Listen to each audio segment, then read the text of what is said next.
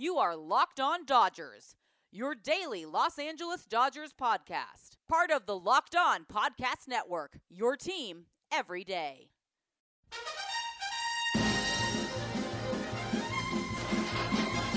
So I say D, I say D-O, D-O-D, D-O-D-G, D-O-D-G-E-R-S, team, oh. Hello, Dodger fans, and welcome to Locked On Dodgers. We are part of the Locked On Podcast Network, the #1 local sports daily podcast network. Locked On, your team every day. This is the daily podcast covering the Los Angeles Dodgers, bringing you the smart fans' perspective on our boys in blue. I'm Ben Samperio of Chavez Ravine Themes, and with me is Jeff Snyder of Baseball Essential and now substitute teacher Jeff Snyder. Yeah, my first day as a substitute teacher today, so I guess I'm multifaceted. I'm a man of many talents, I guess. You fit in. Andrew Friedman might be looking for you for a utility role. Yeah, absolutely. All right, so speaking of Andrew Friedman, we're going to talk a little bit about him in today's show and his comments about how the Dodgers are approaching this offseason. And then we are going to talk about something that floated around on Twitter. If you had to choose one baseball game to show someone that is not into baseball in order to try to get them into baseball, which game would that be? But before all that, a quick reminder to subscribe to Locked On Dodgers wherever you get your podcasts. And when you get in your car in the morning, tell your smart device to play podcast Locked On Dodgers. All right, Jess. So Andrew Friedman was on MLB Network Radio, and he talked about the Dodgers' offseason plans. He's talked about it a few times. Didn't say much different than what he's previously said. We're going to go ahead and play the audio for you now, and then we'll come back, and then we'll be here to talk about it after. So here's Andrew Friedman. Well, obviously I can't talk about specific players, but, I mean, your point is a fair one, and I think it's a little bit of a misperception in that we don't have like a cold calculated number and it can't go $1 over. You know, we try to get creative in deals and structure them in different ways, whether it's a free agent deal or a trade deal, and not just box ourselves into either having to get one specific player or having one specific contract structure or trade idea. You know, we try to have as many options as we possibly can. And by having as many options as you can, it increases the chances. Jim, as you well know, lining up on trades are really difficult. Lining up on, free agent signings are really difficult. And so, having as many different options and, I guess outs, to use a poker phrase, I guess just having as many of those as you can just increases your chances of lining up on something. And so I do think that, our mindset for the most part is being aggressive. And, there's someone who wrote something about us being interested in, a star player a couple weeks ago and asked, hey, can I get confirmation on this? I said, look, I can't speak to an individual player, but I think it's always safe to assume that if there is a, star type, top of the roster type player available, we're going to pursue it. And it doesn't always work for us within whatever constraints we have or timing of where our roster is, et cetera, but we're always going to run out the play. And our mindset is to continue to do that. And, I feel like, having those things in place with the roster we have, the prospect depth that we have, and also some financial flexibility, I think that combination, just puts us in a good position to, hopefully capitalize on something meaningful. All right, Jeff. So initial thoughts on what Friedman said or what you want to talk about regarding what he said. Yeah, as far as what he actually said, like you said, there's not a whole lot new there. Andrew Friedman is pretty good at the non-answer. It's something he and Dave Roberts have in common. Giving a big long answer that doesn't really say anything. But what I found interesting is how many people have decided that Friedman's statement, which was, we're going to be in on everybody who's good, was some sort of code phrase for we're not going to be in on anybody.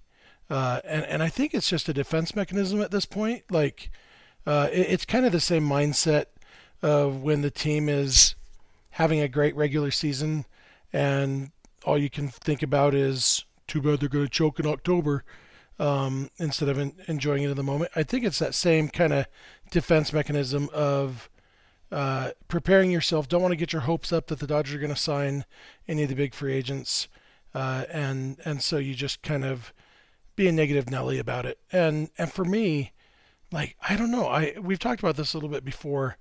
I don't think the Dodgers get enough credit for the offseason of 2016-17. Was that the year that they re-signed their 3 free agents after 2016? After 2016. Yeah. I mean, the fact is that offseason, the Dodgers signed basically the 3 best free agents on the market. You could quibble if Jansen or Aroldis Chapman was the best closer. So realistically, Chapman was one of the 4 best free agents, but the Dodgers only needed 1 closer. They signed one of the 2 best closers, the best starting pitcher on the market, and the best infielder on the market. They just all happened to have played for the Dodgers the year before. And I don't think that means that they don't deserve credit for signing them. And for me, a lot of what it boils down to is, from what we can tell, the Dodgers made the biggest annual average value offer to Bryce Harper last year, and he chose to go with the overall contract value instead. And for me personally, I'm really glad the Dodgers aren't going to be paying Bryce Harper still when I am eligible for the senior citizen discount at Sizzler. I'm glad the Dodgers didn't sign Harper for 13 years. I wish Harper had said, yeah, I wouldn't mind having a 4-year contract with the highest AAV and go back on the market at age 30. And I think that's a legitimate play that the Dodgers made for Harper. It didn't work, and that's Harper's choice. We got to remember that the players have choices in these things. And so, obviously these guys on the market this offseason are different than Bryce Harper was, different than Zach Greinke was at his time. And so who knows what sort of offers they're going to make, who knows what the guys are going to be looking for. But to just kind of assume that the Dodgers aren't even going to try to sign any of these big names, I think there's zero evidence to support that. Yeah. To be fair, I don't think these people sometimes don't think that they're not going to try, and I just don't think that they are going to get them, which is, semantics, I suppose. I feel like I'm a little bit in the boat of maybe that defense mechanism because I don't know. I honestly don't think they're going to sign any of the big free agents. Not entirely because of their fault, just because, they have their parameters set and they're not one to stray from that. And if other teams end up, passing or throwing ridiculous money around, kind of how we saw last offseason, I don't think the Dodgers are going to go out of their way to do that. But, not to knock the team or anything, that's just how it is. That's just how they operate. And, at this point, it's fine. Would I like to see them get a little, stupid sometimes? Maybe, but so far, none of it's really worked against them too bad. There's not, any player that they haven't signed or something that ended up biting them. So, they're going to stick to their plan, and that's fine. And we're going to keep talking about it until something happens, and who knows how long that's going to take. But we're going to be here talking about it regardless. Yeah. One comment I saw on Twitter that's indicative of what I was talking about. I'm not going to call out who tweeted it. It's not somebody who follows me. I don't think they follow you. I don't know. But he or she said, in response to the audio clip that we just played of Friedman talking, said, "Friedman, please stop tiptoeing around it. This isn't Kansas City. You can get any free agent you want every offseason. If you don't plan on signing anyone, then don't give us hope." That's the kind of comments I'm talking about, that, they think that Friedman saying we're going to try to sign guys is actually his way of saying we're not going to sign anybody. We're not going to try. You don't plan on signing anybody. I liked what Friedman said. I think, again, like I said, he didn't say anything new, but he was talking about how we're not going to put he didn't name any names, but he was basically saying we're not going to put all our eggs in the Anthony Rendon basket. we're going to look into Josh Donaldson, and we're going to look into trading for Francisco Lindor and all these things. And, basically keeping the options open, because if you do put all your eggs in one basket and then that player decides not to sign with you, then you're out of luck. Yeah, that's, like I said, we'll play the waiting game along with everyone else. All right, that will do it for our Friedman talk. We are going to have a discussion about which baseball game we would show a non-baseball fan. And I'm pretty sure we have way different answers on this one. But before we get to that, Away creates thoughtful products designed to change how you see the world. Right now, for $20 off a suitcase, you can visit awaytravel.com/lockedon and use promo code LOCKEDON during checkout for that $20 discount. If you're listening on the go and you can't visit Away right now, you can find this and all other offers from our Locked On sponsors at lockedonpodcast.com/offers. All right, let's get into our obscure former Dodger of the day. No real rhyme or reason, but I did find a guy I'm able to connect back to a little bit to myself. And I searched 2012 Dodgers. I found a random guy, and I was able to connect it. I'm continuing my streak of finding guys that spent their last MLB game in a Dodgers uniform. And this guy is Matt Trainer. Matt Trainer is a catcher. He played with the Marlins and the Tigers and the Rangers and the Royals before coming to the Dodgers in 2012. Played in 36 games. Had a .563 OPS, so not great at all. But he was never much of a hitter anyways. Really don't remember much about him in 2012. I don't think he had any standout moments. The biggest standout for him, for me, is that he is married to Misty May, a.k.a. Misty May Trainer, who was an Olympic champion in beach volleyball and who went to Long Beach State. So, Matt Trainer, I got him back to Long Beach State, which is where I went, but not much else. He's pretty obscure in the sense of obscure former Dodger. Yeah, he's definitely obscure, other than he's one of the few Major League Baseball players you could say his wife is undoubtedly more famous than him. Nomar Garciaparra, it's probably close, and there's a few like that, but not many where the wife is undoubtedly more famous, and Matt Trainer definitely fits that bill. I saw him play when he was in the minors with the Rangers, playing for the Frisco Rough Riders back in, 2010-ish maybe. That's all I can think of about Matt Trainer. All I knew about him was Misty May too. So. Yeah. All right, so you would not show a non-baseball fan Matt Trainer highlights if you wanted to get them into baseball. I'm not sure where it's originated from on Twitter. I've just saw it a few times and it stuck with me.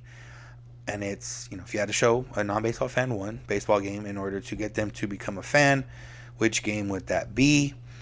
I already know my pick is not going to be anywhere near Jeff's. But Jeff, I'm going to let you go first anyways. Okay. So I'll give you a little bit of my thought process. And some of it will boil down to, it might depend on the person, what I knew about the person. For example, if I knew that they were a fan of a different sport, that might affect what I was going for. So a couple of the games I was thinking about were games that were relatively quick games, because as much fun as I had at Game 3 of the 2018 World Series, I would not show somebody a 7-hour game saying, this is the sport you should like, even though it was awesome at parts. And so I was thinking about Clayton Kershaw's no-hitter. That was one that I considered. It was just under 3 hours. There was enough offense by the Dodgers. They scored 8 runs. Obviously it was something historic. I ended up not going with that one for 2 reasons. One, there wasn't a single home run hit, and I feel like you got to have at least one home run if you're going to hook a fan.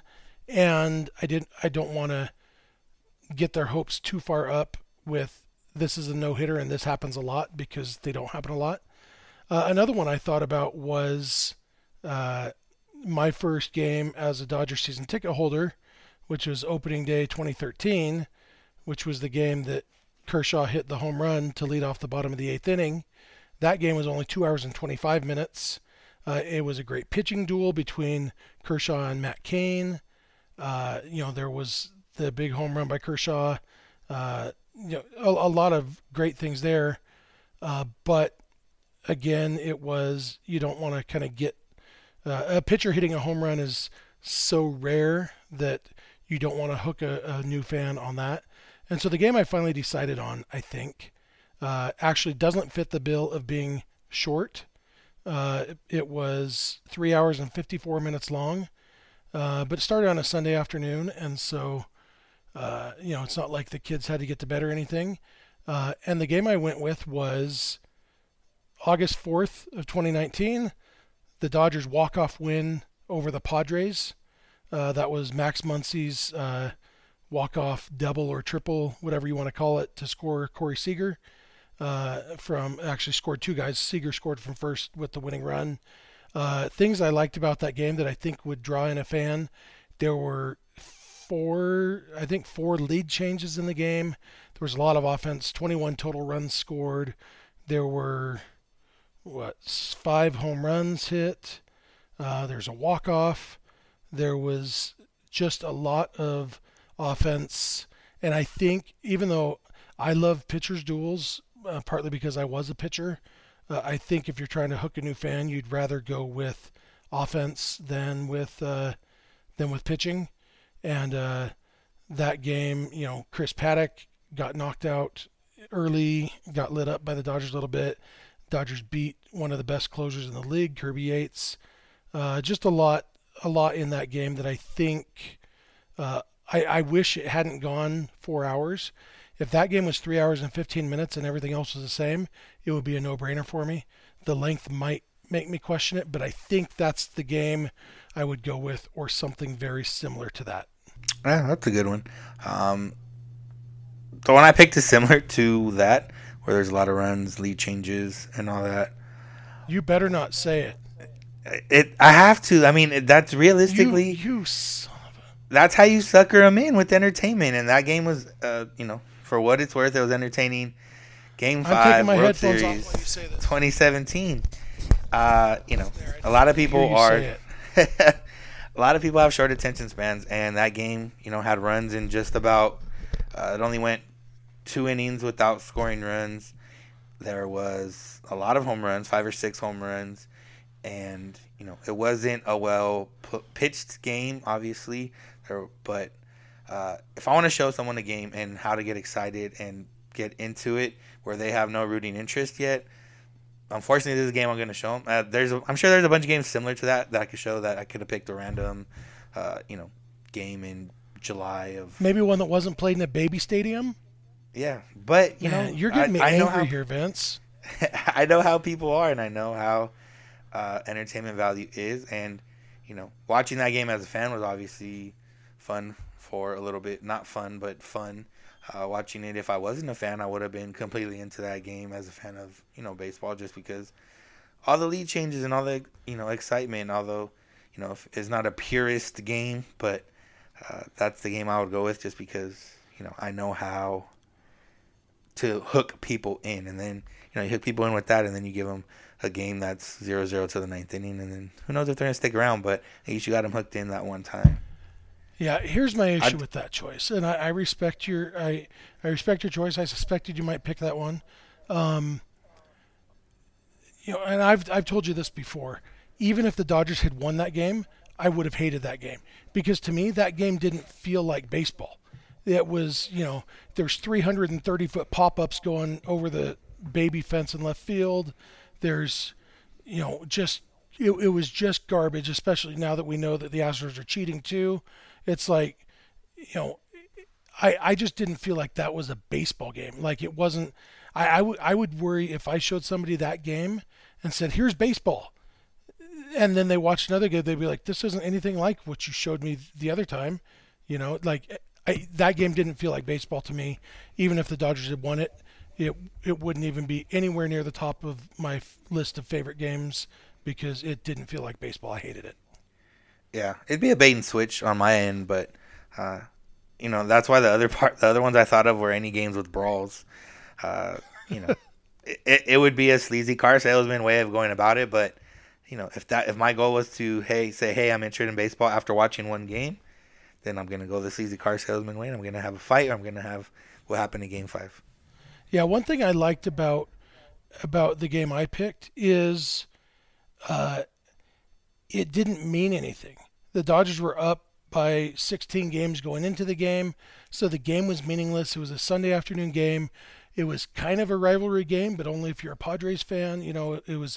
There was nothing special about the game, and yet it was extremely fun to watch. Like, I don't know if I could pick any postseason game because there's such a different energy there, and there's already plenty of people who pay attention to baseball in October, not any other time. If I'm trying to make a real baseball fan, I'd want to show them a game, show them, hey, look, this crazy long season of 162 games, even a meaningless game in August can be awesome and exciting, and watching the team celebrate the walk-off and everything. For me, that's more real baseball. Your chances are better of making a lifelong fan if you can get them hooked on a game like that than if you're just relying on the emotion of the postseason and all that. Yeah, we went different ways about it, but yeah, I respect your choice. It's just wrong. We finally have something we disagree on a little bit. Yeah, that's good. Good for show banter.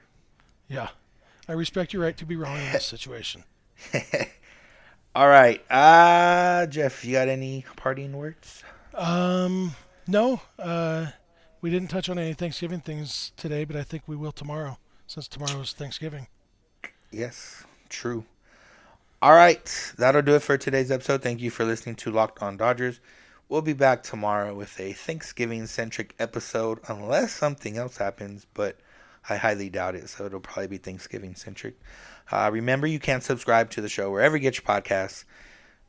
Apple, Google, Spotify, Stitcher, Himalaya, whatever you use, wherever you think we sound best. If that doesn't happen to be Apple, but you have an iPhone or an iPad or something with Apple on it, please subscribe on there as well. If you like the show, please show us, tell your friends, tell your family, tweet about us, post on Instagram about us, send a link about us to one of your friends or to a group chat or something. Word of mouth is still the best way to go about with some of this stuff. And please, please, please rate and review us on Apple or wherever you listen to your podcast if they have ratings and reviews. If you want to follow us on social media, you can do so on Twitter and Instagram at Locked On Dodgers. You can find Jeff on Twitter at Snydog. You can find me at Vince Samperio. If you want to call and leave a voicemail or shoot us a text with questions, comments, concerns, ideas for episodes, you can do so at 323-863-LOCK. That's 323-863-5625. Or you can shoot us an email, lockedondodgers@gmail.com. We're here every weekday morning, and we hope you'll be with us. When you get in the car, tell your smart device to play podcast Locked On Dodgers. And remember, you don't have to agree. You just have to listen. Have a good one. We'll talk to you later. I say D-O, D-O-D-G-E-R-S. The team that's all heart and all thumbs. They're my Los Angeles, your Los Angeles, our Los Angeles. Do you think we'll really win the pennant? Bye!